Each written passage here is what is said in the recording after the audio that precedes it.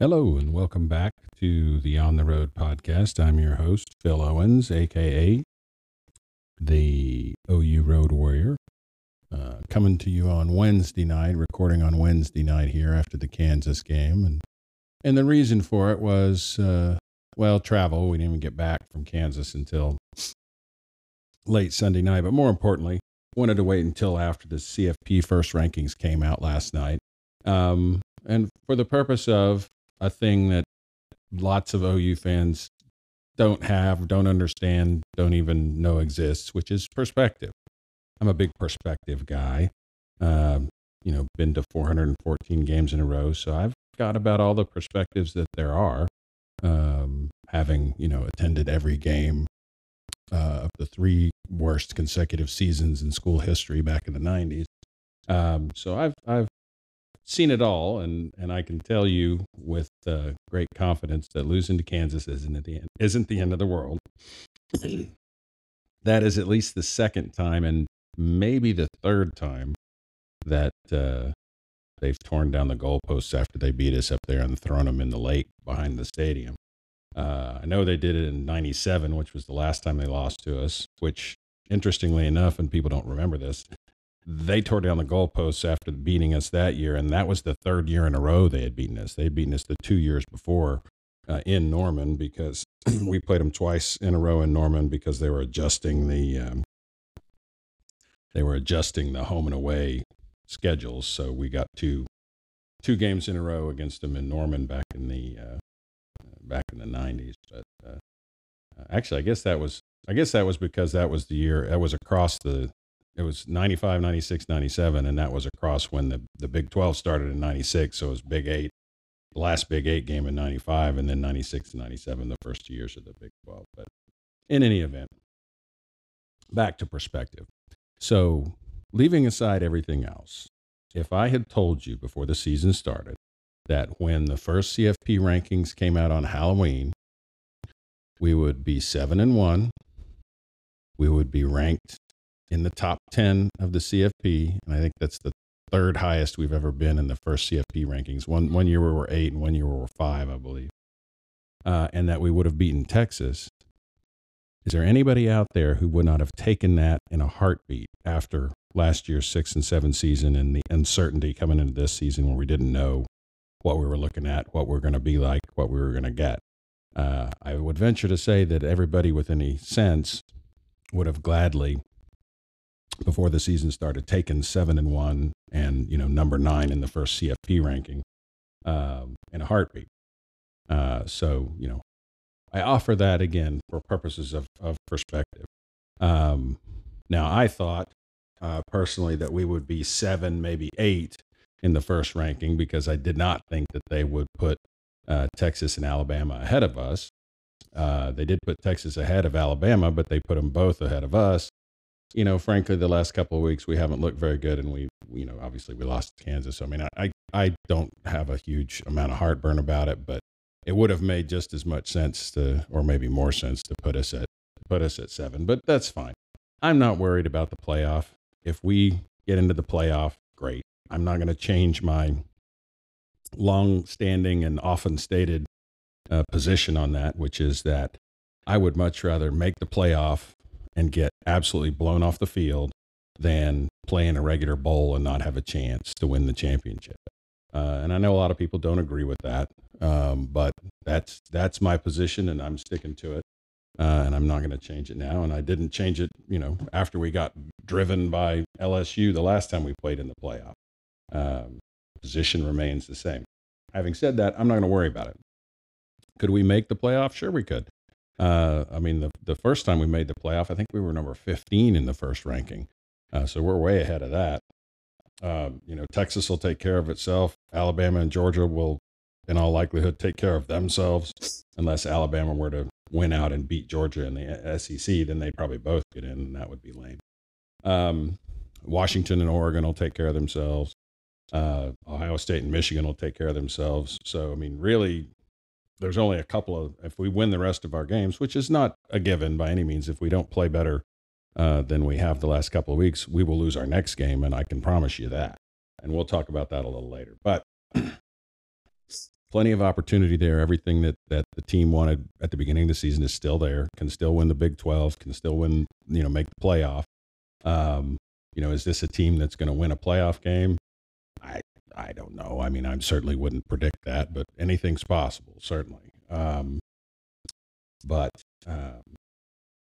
So now, after we drop that game to Kansas, we're looking at a 4-way tie for first place in the conference.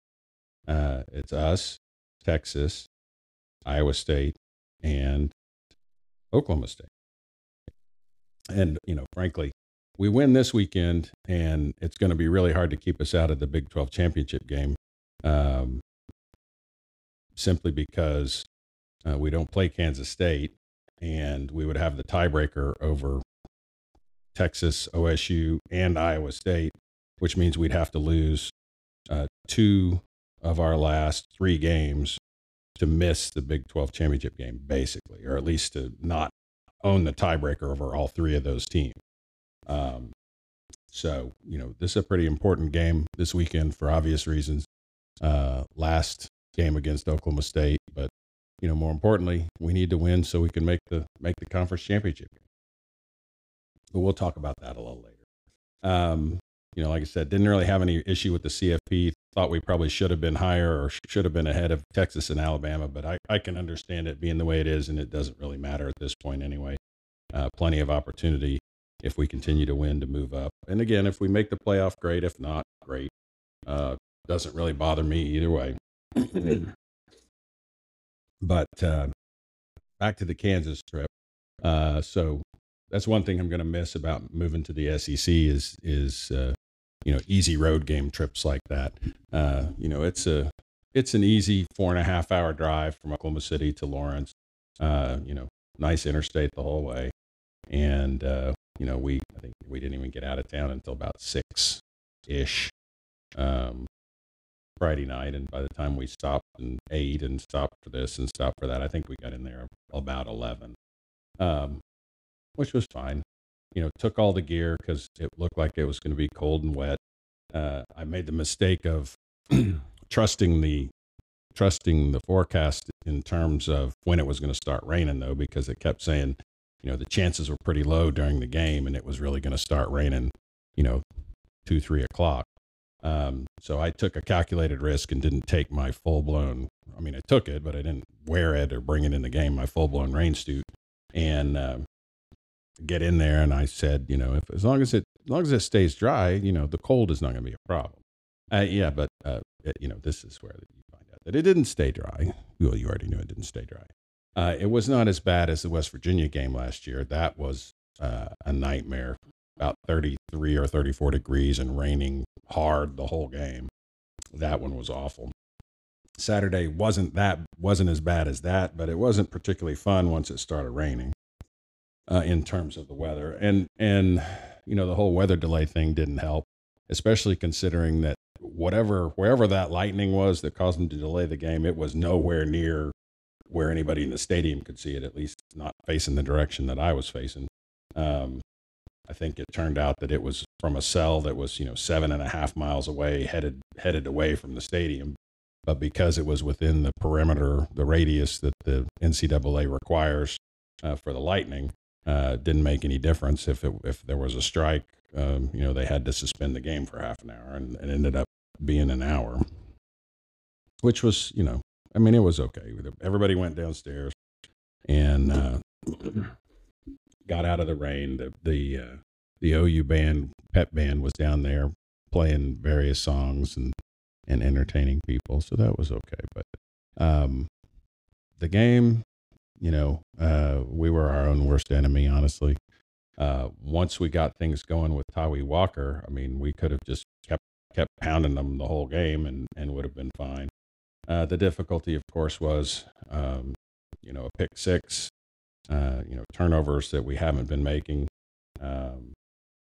Frankly, there at the end when we were down and Jalil Farouk fumbled the ball, I thought we were hosed, but the defense stepped up. They miss a field goal. We can't do anything with the ball after that. And then we get a pick that leads to a go-ahead touchdown and then another pick that Ethan Downs made with a couple of minutes left that really should have been the end of the game, and that's really the most disappointing thing about it, I think, was that, we were up one with a little over 2 minutes to go. They had all their timeouts. All it took was one first down. One first down wins that game. And instead of throwing the ball, instead of running the offense, we basically, run it up the middle 3 times. And run, I don't know, I didn't go back and look, but 20 seconds off the clock, maybe, if we were lucky. So that was disappointing. And then it was even more disappointing to, let them go the length of the field in a minute to go ahead. I think we had them, if I remember correctly, we had them 4th and 6. And, we were one play away from winning it even then, and that's when they complete the long pass down inside the 20. And at that point, we were hosed. We sort of had to let them score. And I don't know that we actually purposely let them score. It kind of looked that way. But, I mean, the best opportunity to still try to win the game was to let them score there, because they're going to have a chip shot field goal. And they're a lot less likely to miss that than they were to give up a touchdown drive to us in the minute that was left after all that was done. And we almost got it too. Got down and were throwing in the end zone there at the end. But, if we'd have just kicked a few extra points, we could have been in position to kick a field goal and tie it or win it. I don't know that I've ever seen a game where there were that many 2-point conversions attempted, because I believe there were 5 attempts in the game between the two teams. And not only did nobody make one, I don't recall that anybody even came close to making one. It was just a really odd circumstance with all the 2-point conversions. The officiating, I'm going to complain because I'm a fan, but I mean, that's not why we lost. We lost because we played poorly. We didn't take advantage of the opportunities we had. And, we didn't tackle well. We just had another stinker of a game and couldn't manage to pull it out. But the play down on the goal line where the KU quarterback Bean, number one, didn't make any sense that he's going to score, but he slides. Well, they start they spot it where you start the slide, and he started the slide before he crossed the goal line, so they didn't score. And we were going to have a 4th and goal, one play to try to stop him. And I'll take our chances on stopping him on one play to get the ball back and keep him from scoring. But then, we get called for targeting, and I thought I understood the targeting rule, but I mean, there's no, didn't appear to me to be any launching, didn't appear to be any contact to the head or neck. And, the guy dropped and slid, at the last minute, when our guy was already going low. I don't know what you're supposed to do there. I thought it was a horrible call. And of course, it basically gifted him a touchdown, because instead of 4th and goal and they've got to score on that play or they're done, they got 4 shots, and they didn't need 4 shots. They scored on the next play. And then the play down at the other end of the field, where the guy came off the sideline. I mean, he was in the play, but he was out of bounds, and then he comes back in and catches the ball. Now, usually you can't do that, because if you go out of bounds and you come back in, you can't be the first one to touch the ball. Well, he wasn't, because one of our guys tipped it, so that part was out. But, I mean, I watched the replay in the stadium, and the man had his foot out of bounds when he touched the ball. When he first touched the ball, he was on the 1 foot on the ground out of bounds. I don't know. I mean, not only did they not say that it was after review that it was, it stood, they said it was confirmed. I don't understand. I don't understand how they ended up with that. Does not make a lick of sense. It's like they don't know the rules, or they're doing it on purpose or something. I don't. It's just, I know they're not doing it on purpose. It's just incompetent. But it was frustrating. But in any event, everything, we uncorked another stinker and couldn't pull it out. So got that out of the way. So now, we still hold our destiny in our hands in terms of the conference championship. We got to win the rest of our games. If we lose another game, we could still make it, but it just depends on who we lose to and what happens in other games. We win the next four, and we're in. Then it would just be a matter of who we're playing. But the first thing is Oklahoma State this weekend, and everybody was laughing at them after they lost to South Alabama a while back, and rightfully so, to be perfectly honest. But they have gotten their proverbial shit together since then. Now, granted, they haven't played any teams that were great shakes, but that doesn't change the fact that Ollie Gordon kid, who I'd never heard of before a couple of weeks ago, has been running roughshod over people. And obviously it's the OU OSU game, so all the people up there are going to be fired up. It's the last one probably for 10 or 15 years, which has got them even that much more fired up. And we haven't been playing well, and they've been playing pretty well. So there's no reason why they shouldn't think that they can win this game. Now, I personally think that as much as I hate to lose games, a lot of times it takes a loss to sort of get the guy's attention. And I think that'll happen this week, especially considering who we're playing. Last year, if you'll remember, we had lost 2 games in a row by 3 points, including to West Virginia on the last play of the game coming into the OSU game, and started off that game playing the single best quarter of any game the entire season. If you remember, we came out and blitzed them, got a turnover, and we're up 28-0 after the first quarter. And it looked like we were just going to drive them. Now, the rest of that game, of course, if you'll recall, was horribly frustrating because we didn't score another point. Their offense was not such that they ever really challenged us. We ended up winning by 15 points. But still, to score 4 times in the first quarter and not, again, the rest of the game was distressing. But I'm confident that we'll get ourselves right for this game. Doesn't mean it's not going to be a tight game. Doesn't mean that they might not win. Oklahoma State might not win. I mean, anything could happen in this thing. But the odds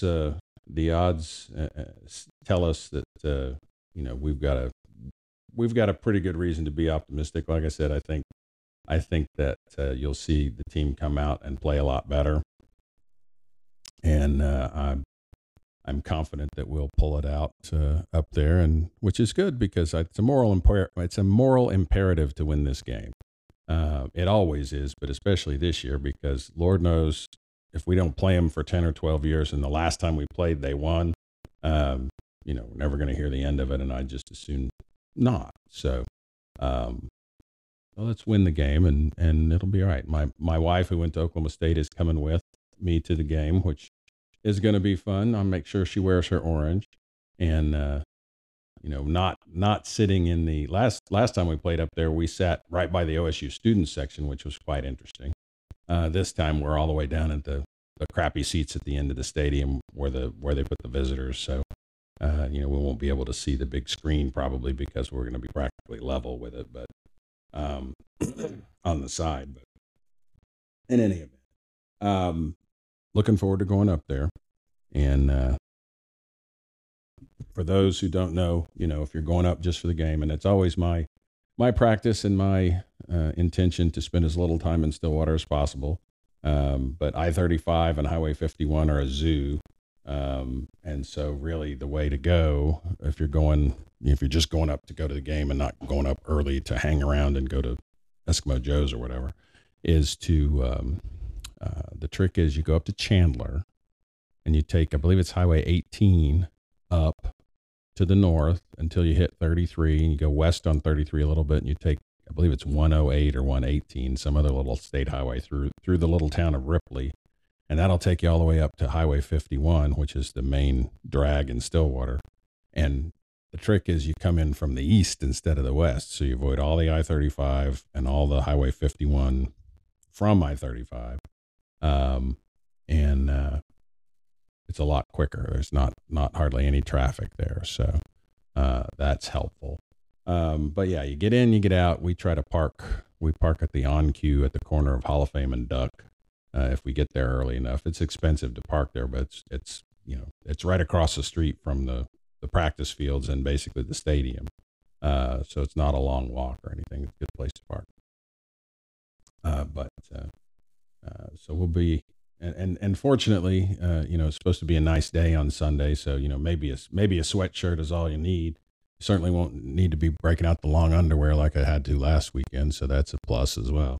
But looking forward to heading up there, looking forward to putting little brother or keeping little brother in their place, and having them sit on that for the next 15 years or whatever it is, however long it is until we play them again. And couldn't let this go without talking a little bit about our friends out on the West Coast, out at USC, because I'm still hate watching them. Got back from the KU game and saw that they were behind at halftime, and immediately felt better about things, and watched, because I have access to the Pac-12 network, which is soon not to exist anymore. Got to watch most of the second half of that game. The whole thing. I don't, if you don't know what happened at the end of the first half, the beginning of the second half in that game, USC had the ball at the end of the first half, and I guess they were trying to get out of bounds, and they said the half was over, and then during halftime, the referees decided there was a second left, so they came back out and gave USC the last play of the second quarter after halftime, on like the Cal 17 or whatever. And Cal, since they still had timeouts left in the first half, took one and iced the USC kicker, who then promptly missed the field goal, which was just hilarious. Final score of that game was 50-49 because Cal missed a 2-point conversion that would have won the game at the very end. And again, I'd have to look it up. We've played multiple 50-49, 52-50, 51-49 games, when Riley was here. Literally seen that same game I don't know how many times, and every time I see that, I'm like, USC got what they paid for if they were paying attention. I don't think they were paying attention, but this is exactly what we would have expected to see. And the funny thing is since they lost to Notre Dame and then lost to Utah, the people out there are starting to go, oh, well, maybe the Oklahoma people were right. Yeah, well, it took you a couple of years to figure that out. I mean, we're mad, but we weren't blowing smoke about it. What we were telling you was true, and it remains true.